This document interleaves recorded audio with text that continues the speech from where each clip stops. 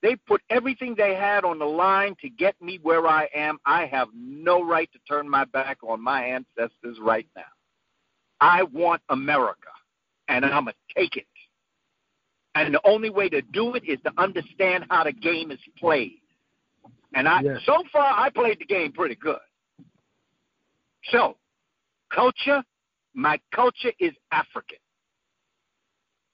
Non-negotiable. Unapologetic, unashamed.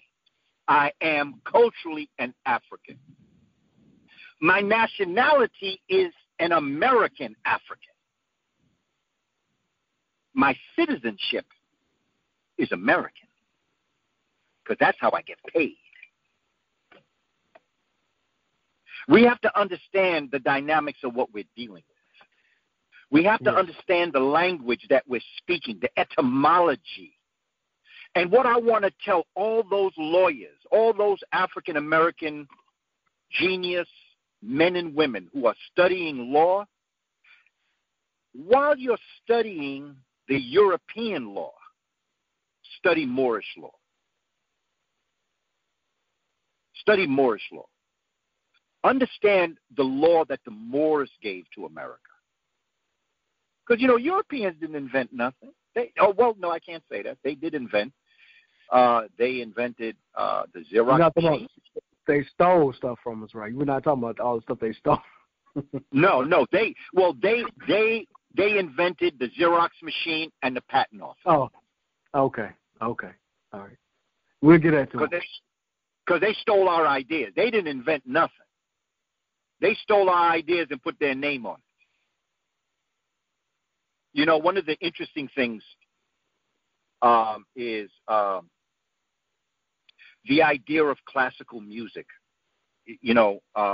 Such a beautiful music. I really enjoy classical music. Beethoven, another brother, is probably somebody that I have more on my iPod. I have music. I have a whole collection of classical music. And I went to a school one time that was built by a woman of European descent who taught classical music in the public school system. They did a movie about her. I think Meryl Streep played her part in the movie, where here in Harlem, she brought classical music, violin playing and things like that to young African and Hispanic American children. And there's a scene, I think, in the movie where she says, and I also visited her school. She invited me to come to her school to do a presentation to the children on the role that Africans played in the development of classical music. And I remember she told me that one of the unfortunate things is that that there were parents that came and said, I don't want my children to study white people music.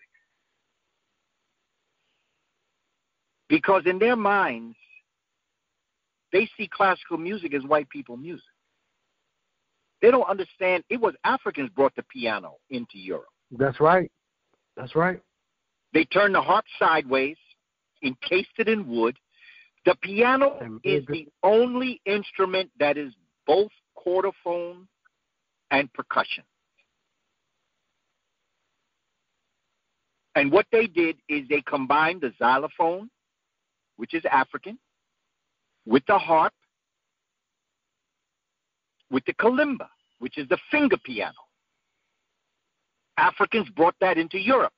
By 1600, Europeans began to sit at the feet of these master teachers, and they started what is called, before classical music came into existence, the music was called Baroque.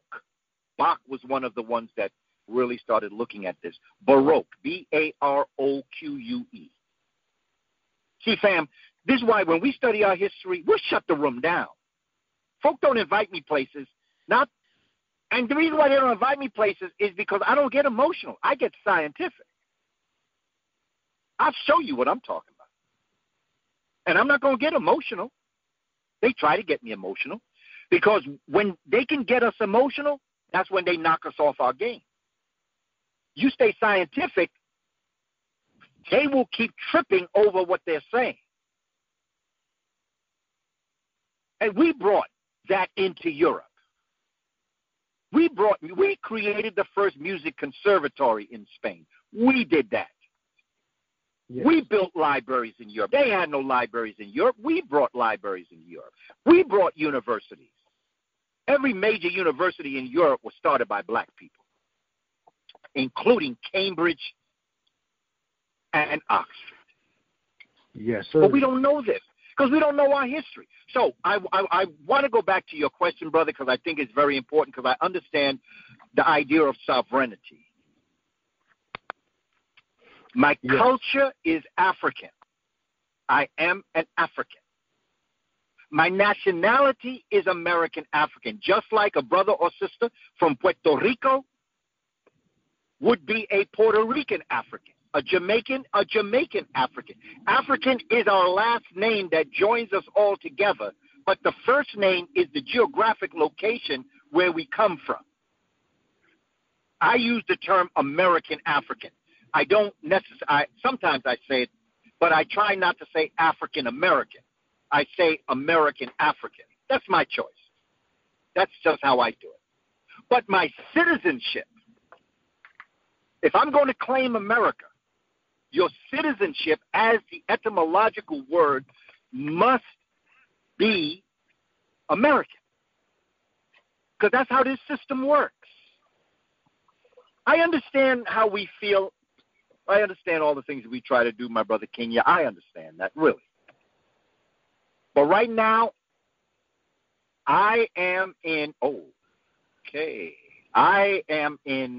creator mode right now. I am in a mode right now where I see the urgency of the moment. And the urgency of the moment says, as we were on the plantation, our ancestors did things and said things on the plantation. The European would come up to the enslaved African and say, "You happy, Tom?" Tom said, "Yes, the boss. I was as happy can be. I was a happy Negro, Massa." But that night, Tom was on the Underground Railroad. So Tom knew how to answer that European. And I understand you can be defiant if you want to. I understand that.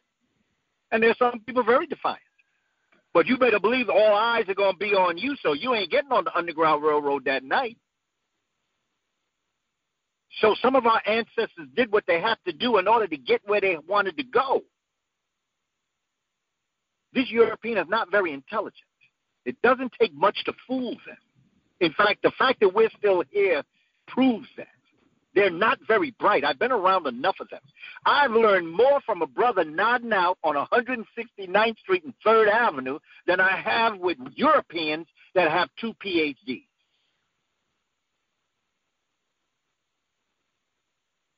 So once again, I'm going to answer your question, and I'm going to put it in this sense. My culture is African. My culture is African. My nationality is American African. My citizenship is American because I'm taking America and everything that America has. Because remember, the first people here were Africans. And for thousands of years, only Africans lived in America. And then came 4 other migrations, some African and some Asian, that we now look at indigenous people. You know, I have family Choctaw also from Alabama. I have family that's Cherokee. And by the way, I don't like how they're acting. So until they get right with the Great Spirit, don't tell me that the president of the Cherokee Nation is a white man. I don't want to hear that, okay? I don't want to hear that somewhere else. You can take that somewhere else.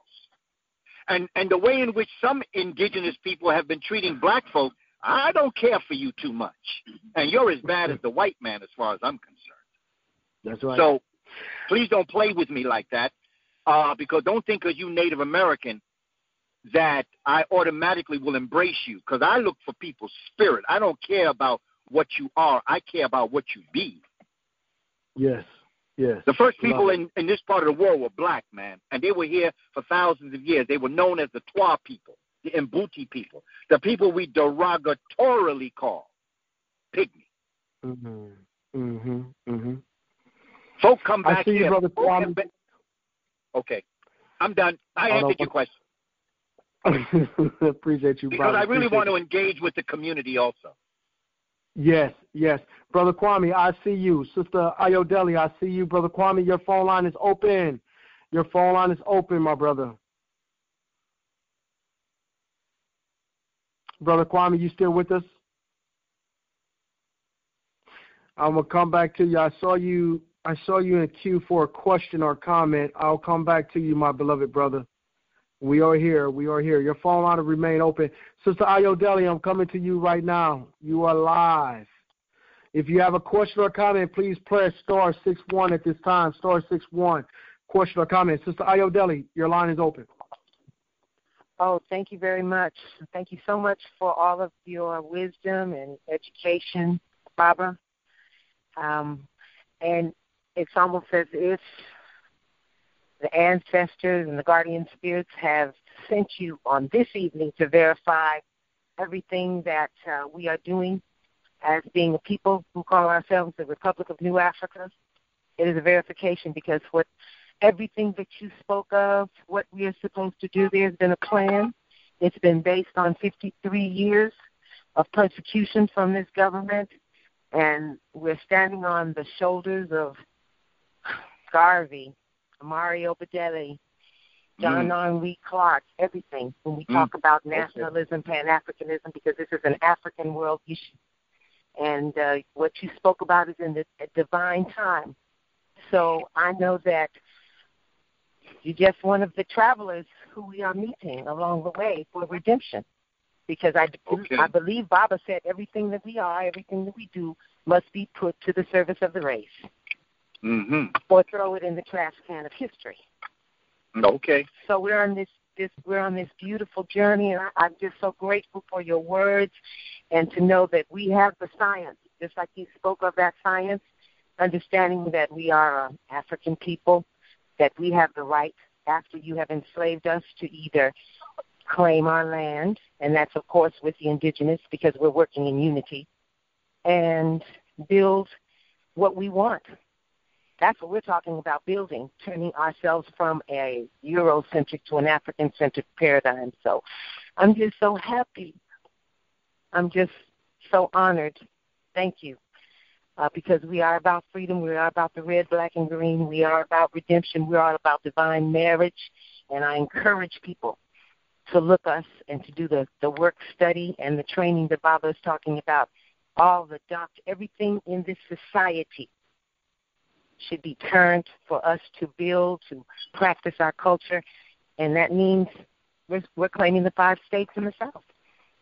And it's based on science because we are going to look at matriarchy. We're looking at scientific socialism, unification, everything, Baba. Oh, I'm so happy to have heard you tonight because it just reinforced what we're talking about and we're doing. I thank you so much. It's an honor, sir. Hotep, my sister, I appreciate your appreciation, and I appreciate your words also because that's exactly what we're about, my sister. And, now that you mentioned that concept, I'd like to also, because I always try to Africanize everything so that we can come from a root word. I just found out the other day by my brother, Baba Heru. He's a master jeweler and scholar. And he was speaking about the word Pan-African, which I've used. In fact, up until a couple of days ago, that's the word I always use. But when I heard the brother break down this word, and then yesterday I had a chance to visit his studio, the studio of Patah, and he was breaking down the word that he said we should use instead of Pan-African. It means the same thing, but it comes from an African root. And he said that the word Pan-Africa, pan means all in the Roman or the Latin language. Of course, Latin don't have language, but that's a whole other story. But the idea that he offered us is to use the word Nebu Afrika, Nebu, Nebu, in Meduneta, or what the Greeks called hieroglyphs, means all. But it means a cosmic all. It's far more inclusive than just what we think of when we say all. Nebu, N-E-B-U. And he said we should use the word Af, Ra, Ka. Nebu Afraka. Af means flesh of the Creator. Ra means the light, heat, and creative power of the Creator. And Ka means the spirit of the Creator. So what you have is the living flesh of the energy of the spirit of the Creator. All flesh. You know when you see all flesh shall see it together? This is what this is. Nebu Afraka. Nebu, N-E-B-U, means all. Af means flesh of the Creator. Ra means the energy of the Creator. And Ka means the spirit of the Creator. And so I found it very interesting, and I posted back to him, and we talked about it yesterday. I was telling him, brother, that's the word I'm going to use from now on. I'm not going to use Pan-African. I'm going to have to explain it to our people because they don't know Nebu Afrika. I'll explain it. But from now on, when I mean to say Pan-African, I'm going to say Nebu Afrika. Again, that's a Kaaba thought. I want to share it with the community. If it vibes with you, if you're on that frequency, it's all good. If by chance you're not, I respect and understand that too, as long as we know what we're talking about. And what I'm talking about is all black folk working together in the interest of our peoples, emancipation and liberation. Bless us. Very so profound. Thank you, my sister, because sister speaking that led me to make this concept presentable to the community. Nebu Afrika. Be you from the Caribbean, Central South America, Holland, UK, Chicago, Japan. If you black and you bringing it all together, then we are all Nebu Afrika. Love it, love it, love it. Nebu Afrika. Yes, love it. A-F-R-A-K-A. Brother Kwame, you are up next, my beloved brother. How are you? Greetings, Brother Kenya, and Shemotep to my brother Kaba. Yeah. Hotep to you, my brother. I appreciate you. Yes, and I'm really enjoying this and the Jegna teaching, as you know, as being a master Jegna. And what you began the show with imagination. And, you know, you were talking about etymology, and the etymology of imagination, and when you break it down, is to oneself. And oneself, you gave an excellent presentation on the 17 grandparents, because the image of oneself and the nation. So one is a nation when you count that 1,046,000 ancestors that follow us, each one.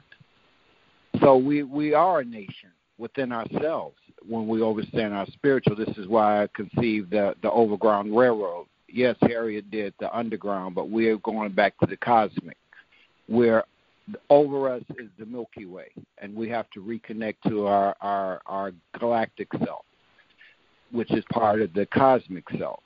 And what I'm doing is creating and looking to do oasis, because you were saying about the energies in the cities and dealing with the energy of the 5G, but we have to come back into nature.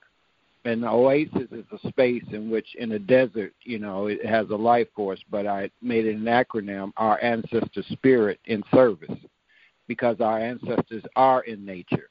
And we have to reconnect them to help us on this journey towards our liberation and freeing ourselves. And so I'm commending you, you know, on what you're teaching. And Nick Cannon has a thing on Howard that he interviewed Nick Carrick. The one Hidden Colors, Carrick. And the name of it, and he shared it with us. He said it was supposed to be named Secret Niggas Secret. And then he said, no, I can't put it out there like that. So he came up with Hidden Colors, but that was what he disclosed, what the name of it was when he first thought of it. And so what I want to ask, though, you're doing the thing on William Leo Hansberry. And he did maybe a 3 or 4 part series in Ebony. And I remember when I was in Chicago, I got some copies of it. But is that added in your book that you're doing on Hansberry about the Nubian warriors? Yes. In fact, I cite that. Dr. John Henry Clark gave me the 6-part series and that he had.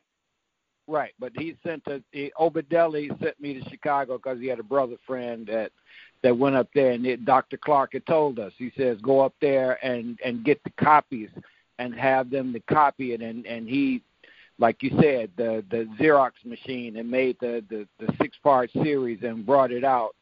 And that's what I was trying to see, was that because I have it in the form that we got it from in copies, but I wanted to see it in a book form. So it does have that whole saga about Oaxaca and the Nubian warriors. Yes. Okay. And my last question is, could you speak on dark matter on Dr. Moore, because you talked about our aberrant child and how his brain began in the cold to shrink in the pineal gland, classify in the way of us understanding who we are dealing with because of what and the way he lived in his environment. And I thank you, Hotep. No doubt. My brother Kwame, please, can you just repeat the question that you're asking me? Okay, the question is on Dr. Moore's book, Dark Matter. And Dr. Moore. Right. Yeah, you're talking about T.K. Moore. Right. And what you talked about was the part of what happens to the brain and the glands, and which happens when you live in a cold environment. They contract and shrink up. And this is what, like you said, over the thousands of years, he lost his melanin, his pineal shrank. But what happened is that in him living in that environment, his mind shrank also with living in that environment, because cold does that to the human body. Yes. Okay, I got your question. Excellent. Thank you for that question, Brother Kwame, because that becomes very important. There is research I've done. There's a brother that comes out of East Africa. His name is Otieno Wadiaro, and he has shared information. There's some family, let me tell you, there are African people around the world, including the African continent, where people are doing very serious research on this. That's why I'm excited about science. This is not emotional. What I'm about to tell you is not emotional. It's straight up science. It's what happens to the body under certain conditions that it's put under. And for those that live in a climate, maybe not southern Florida and southern California in the United States, but for those that live where we get winter, you know how things change for us. You know how we just change the whole way we live. We spend more time indoors. We put more clothes on when it's winter. That's just the way it is. We, the brown to black people, our pigment changes in the wintertime. Just like right now, it's going to get darker. That's just natural. That's what science does. Not only that, but your hair changes also. You see, Europeans have kinky hair too, but they don't call it kinky because they have to separate themselves from black people. So they don't say it's kinky. They say it's frizzy. And they got all sorts of products. Frizz Ease. Okay? There's a whole bunch of European folk won't admit it to you, but they straighten their hair just like black people do. But they won't admit it. The question the brother asks is, again, going back to science.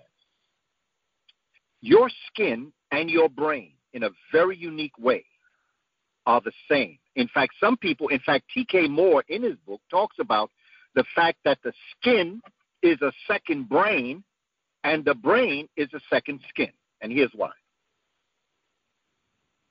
in our bodies, organs do work. They're workers. They do work. Glands secrete liquids. That's what they do. Glands do not do work, and organs do not secrete liquids. However, the brain does work, and the brain secretes liquids. The skin does work, and the skin secretes liquids. So the brain and the skin are two relatable entities in our body that do the same thing, but in different ways. Okay. When Africans found themselves in the northern climate and the weather came down on them,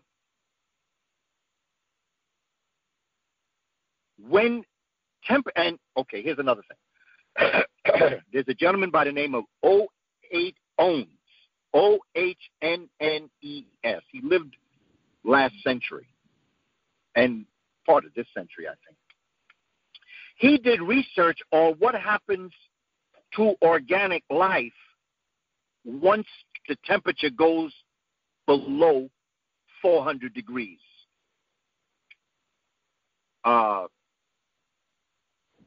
Below zero. And what he found is that the skin and the brain can no longer function the way it should. There is malformation of the process of organic growth when the body freezes. Let me say, in this sense, that when you get to that point, I'm honking because these folk out here got signs about Black Lives Matter and police brutality. I said, that's what you're listening to. I'm honking my horn.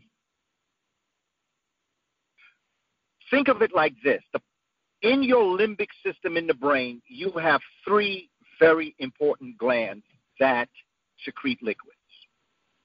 You have your pituitary gland, your pineal gland, and your optic thalami gland. Your pituitary gland is responsible in secretion of liquids for your physical growth. Your pineal gland is responsible for your spiritual growth. Your optic thalami is responsible for your emotional growth. The pineal gland, being that gland that secretes melatonin and serotonin for your spiritual growth, when it is exposed to those extreme cold climates, something happens to your pineal gland. It's shaped like a pine, like a grape. Like a grape.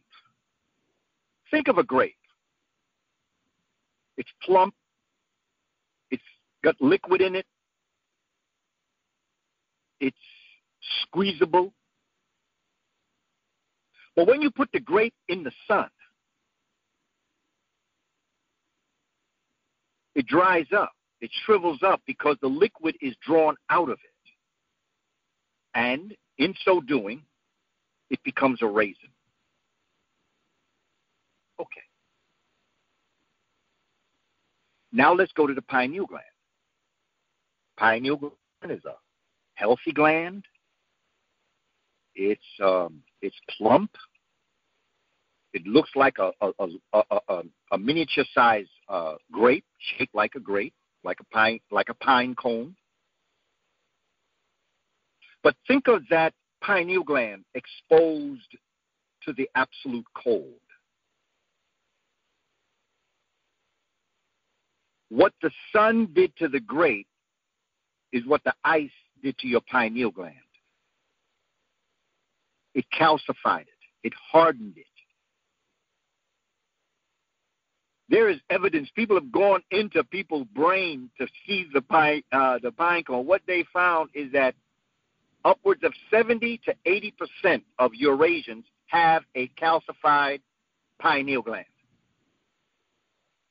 They have also found that upwards of about 10% of black folk have a calcified pineal gland. So let's get scientific and not speak like it's all or nothing. Having a calcified pineal gland can happen even if you're not in the ice.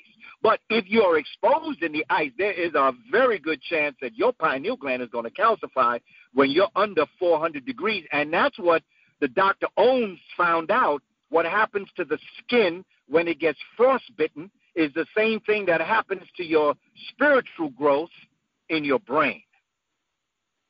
So the people we're dealing with, when you look at them, look at their faces. When you look at the people that hunted down Brother Aubrey, when you look at the face of the man that had his knee on our brother Floyd's neck, look at their face, and what you're going to see is pure evil in humanity. That is a virus. And that's what we've been living under. And let me tell you something about these so-called liberals. Congressman Adam Clayton Powell, the great congressman from Harlem, once said one of the dirtiest words in the English language is liberal. So it's important that we understand that when we're dealing with these Democrats, see, for me, Congress ain't nothing but one big gang war between the Demo-Crips and the Repub-Blood Can. They are a gang. None of them.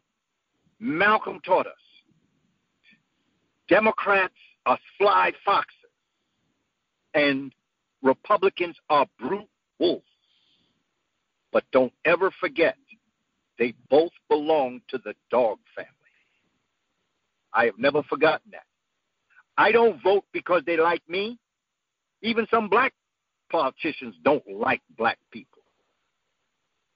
I don't vote for you because I like you. I don't even vote for you for all the things that our ancestors went through to get the vote. I vote because it's a strategy. I vote because I'm at war. And when I'm at war, every weapon counts. Let me ask you this. You're going out to war, and on your table, you have a gun, a knife, and a pen. What you going to do? Some people say, well, I get the gun, because in their mind, that's a very powerful weapon. I say, yeah, that's true. It is. But what happens when you run out of bullets? And they say, well, I'll pick up the knife too. I say, okay, that's good too. What happens when you run out of bullets and by chance you might drop the knife? The point I'm making is that when I'm going out to war, I pick up everything on the table because I never know what I may need. Because even a pen, which is a tool, can become a weapon at war. I don't leave anything off the table by any means necessary. The ballot or the bullet, I'm going to take it all. I believe in gun control. Control your gun.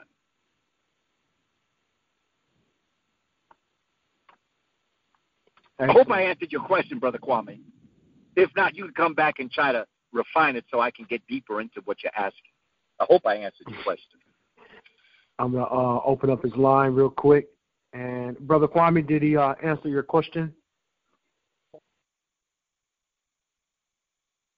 All right. He might have stepped away for a moment. Mama AZ. Yes, we hear you, brother. Yeah, I just said most eloquently he did, because that's the part we're needing to understand and knowing our enemy. Oh, yes. Okay, good. That's what we're dealing with. We are dealing with a spiritless human being with a calcified pineal gland that cannot secrete the proper hormones to balance their sanity. We are dealing with a ruthless, moralless, evil human being. Now, I'm not saying all, and I think it's important that we all say that we're not talking about all of them. I hate to have to add that caveat to what I say, but I have to do it so that we can stay scientific like that. But my thing is, a lot of them, see, what I think they're doing right now is the right thing. White folk need to talk to white folk. See, black folk don't have a problem. White folk have a problem. Black folk problem is the fact that white folk have a problem. And what they suffer from, the greatest enemy of the human family, talking science right now, the greatest enemy of the human family is ignorance. Ignorance gives birth to twins, fear and denial. Denial of that fear. Fear is F-E-A-R, false evidence appearing real. Because most white folk, most Eurasians live in a fantasy world. They don't live in reality. They have built from their religions to their institutions. It's all a fantasy. It's all made up. And then, if you don't believe it, then they want to hurt you. So they hold a gun. And by the way, the Eurasians who practice Islam did the same thing. They did the same thing. They took an African spiritual system, what we today call Islam, Eurasians coming from the northern country, calcified pineal gland. They embraced this faith system that African people gave them, and then they converted you and threatened your life if you did not become what they told you to become. The Christians did the same thing. They're all the same. And let me tell you something else. Chinese did it too. The Asians did it too with Buddha, because Buddha is not a heavy-set, bald man sitting in the lotus position. That is not the original Buddha. The original Buddha was black with kinky hair. That's the bottom line. So I don't hold nobody. I got a problem with all of them because they're liars. And when someone tells a perfect lie, the truth is unbelievable. That's right. We have to right this wrong, family, and we have to speak from a perspective that our young people can understand what we are saying to them and what their moral and spiritual obligation is to themselves first, and then to the human family second. Because if you can't love yourself, you can't love nobody else. If you can't respect yourself, you can't respect nobody else. What you think is love and what you think is respect is really fear. False evidence appearing real. But it's not authentic love. It's not authentic respect. It is a result of a way of looking at something that does not jive on the frequency of ma'at, which is truth and justice, order and arrangement, respect and ethics. Balance. Yes. Balance. Absolute harmony. Yes. All right. We have Mama AZ on the line, Baba. She's got a question or a comment for us as you continue dropping those precious jewels. Mama AZ, welcome to the line. Give thanks. Can you hear me? Yes. Yes, beloved, we hear you. Brother Kava, thank you. Thank us. Thank us. Thank us. Thank us.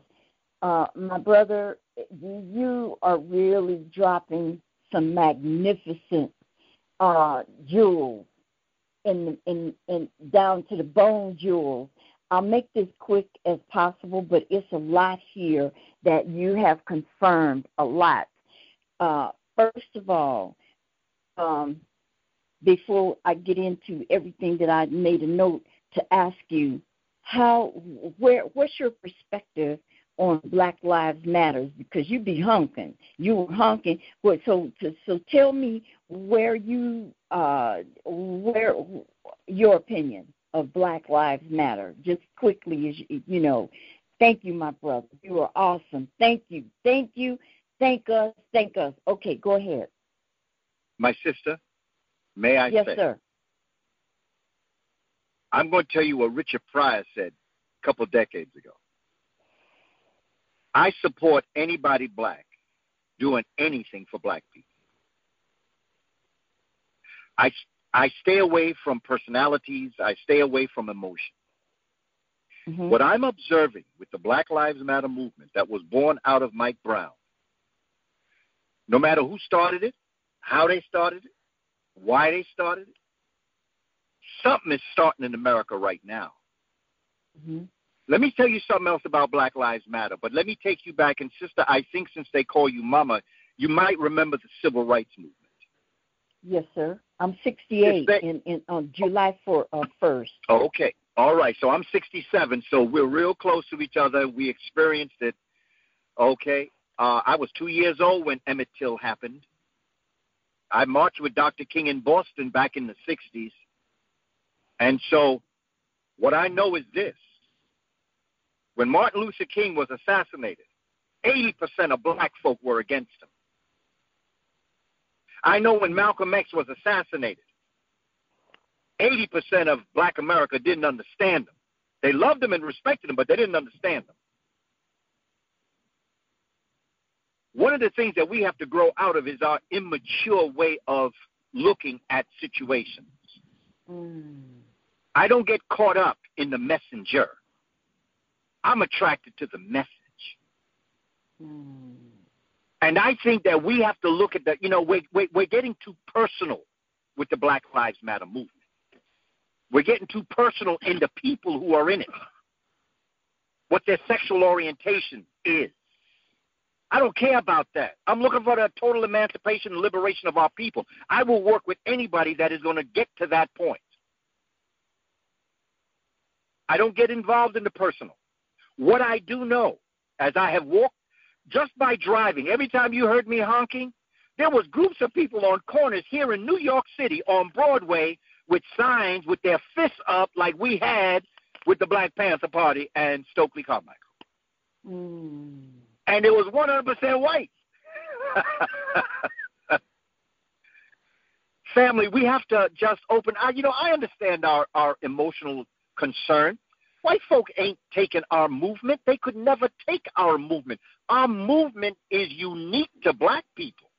What we have done is what Malcolm X told them to do. Remember in the story, Malcolm X tells a story about a young lady when he was speaking on a college campus.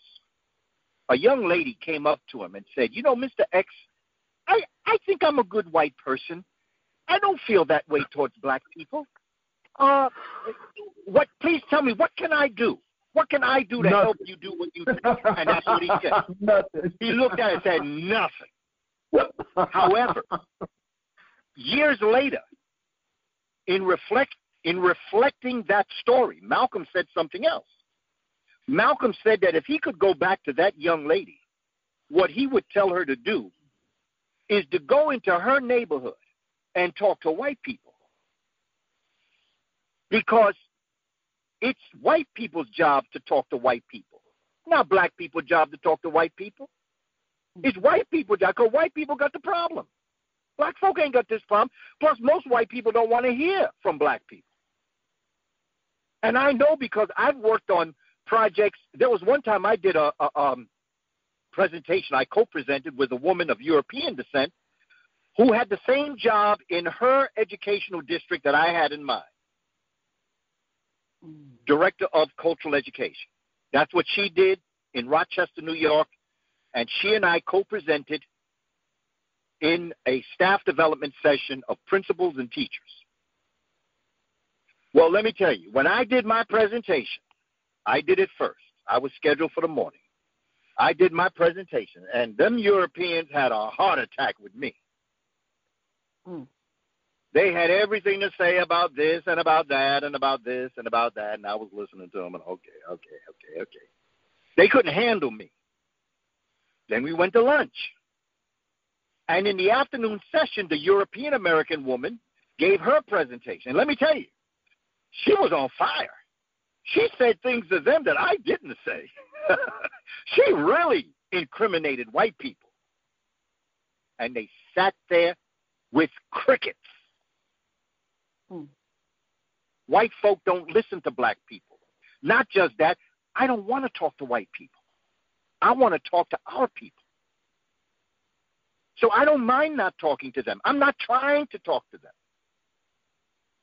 They need to talk to themselves. So what you see happening in the street is once and for all, white folk are looking inside and say, you know something?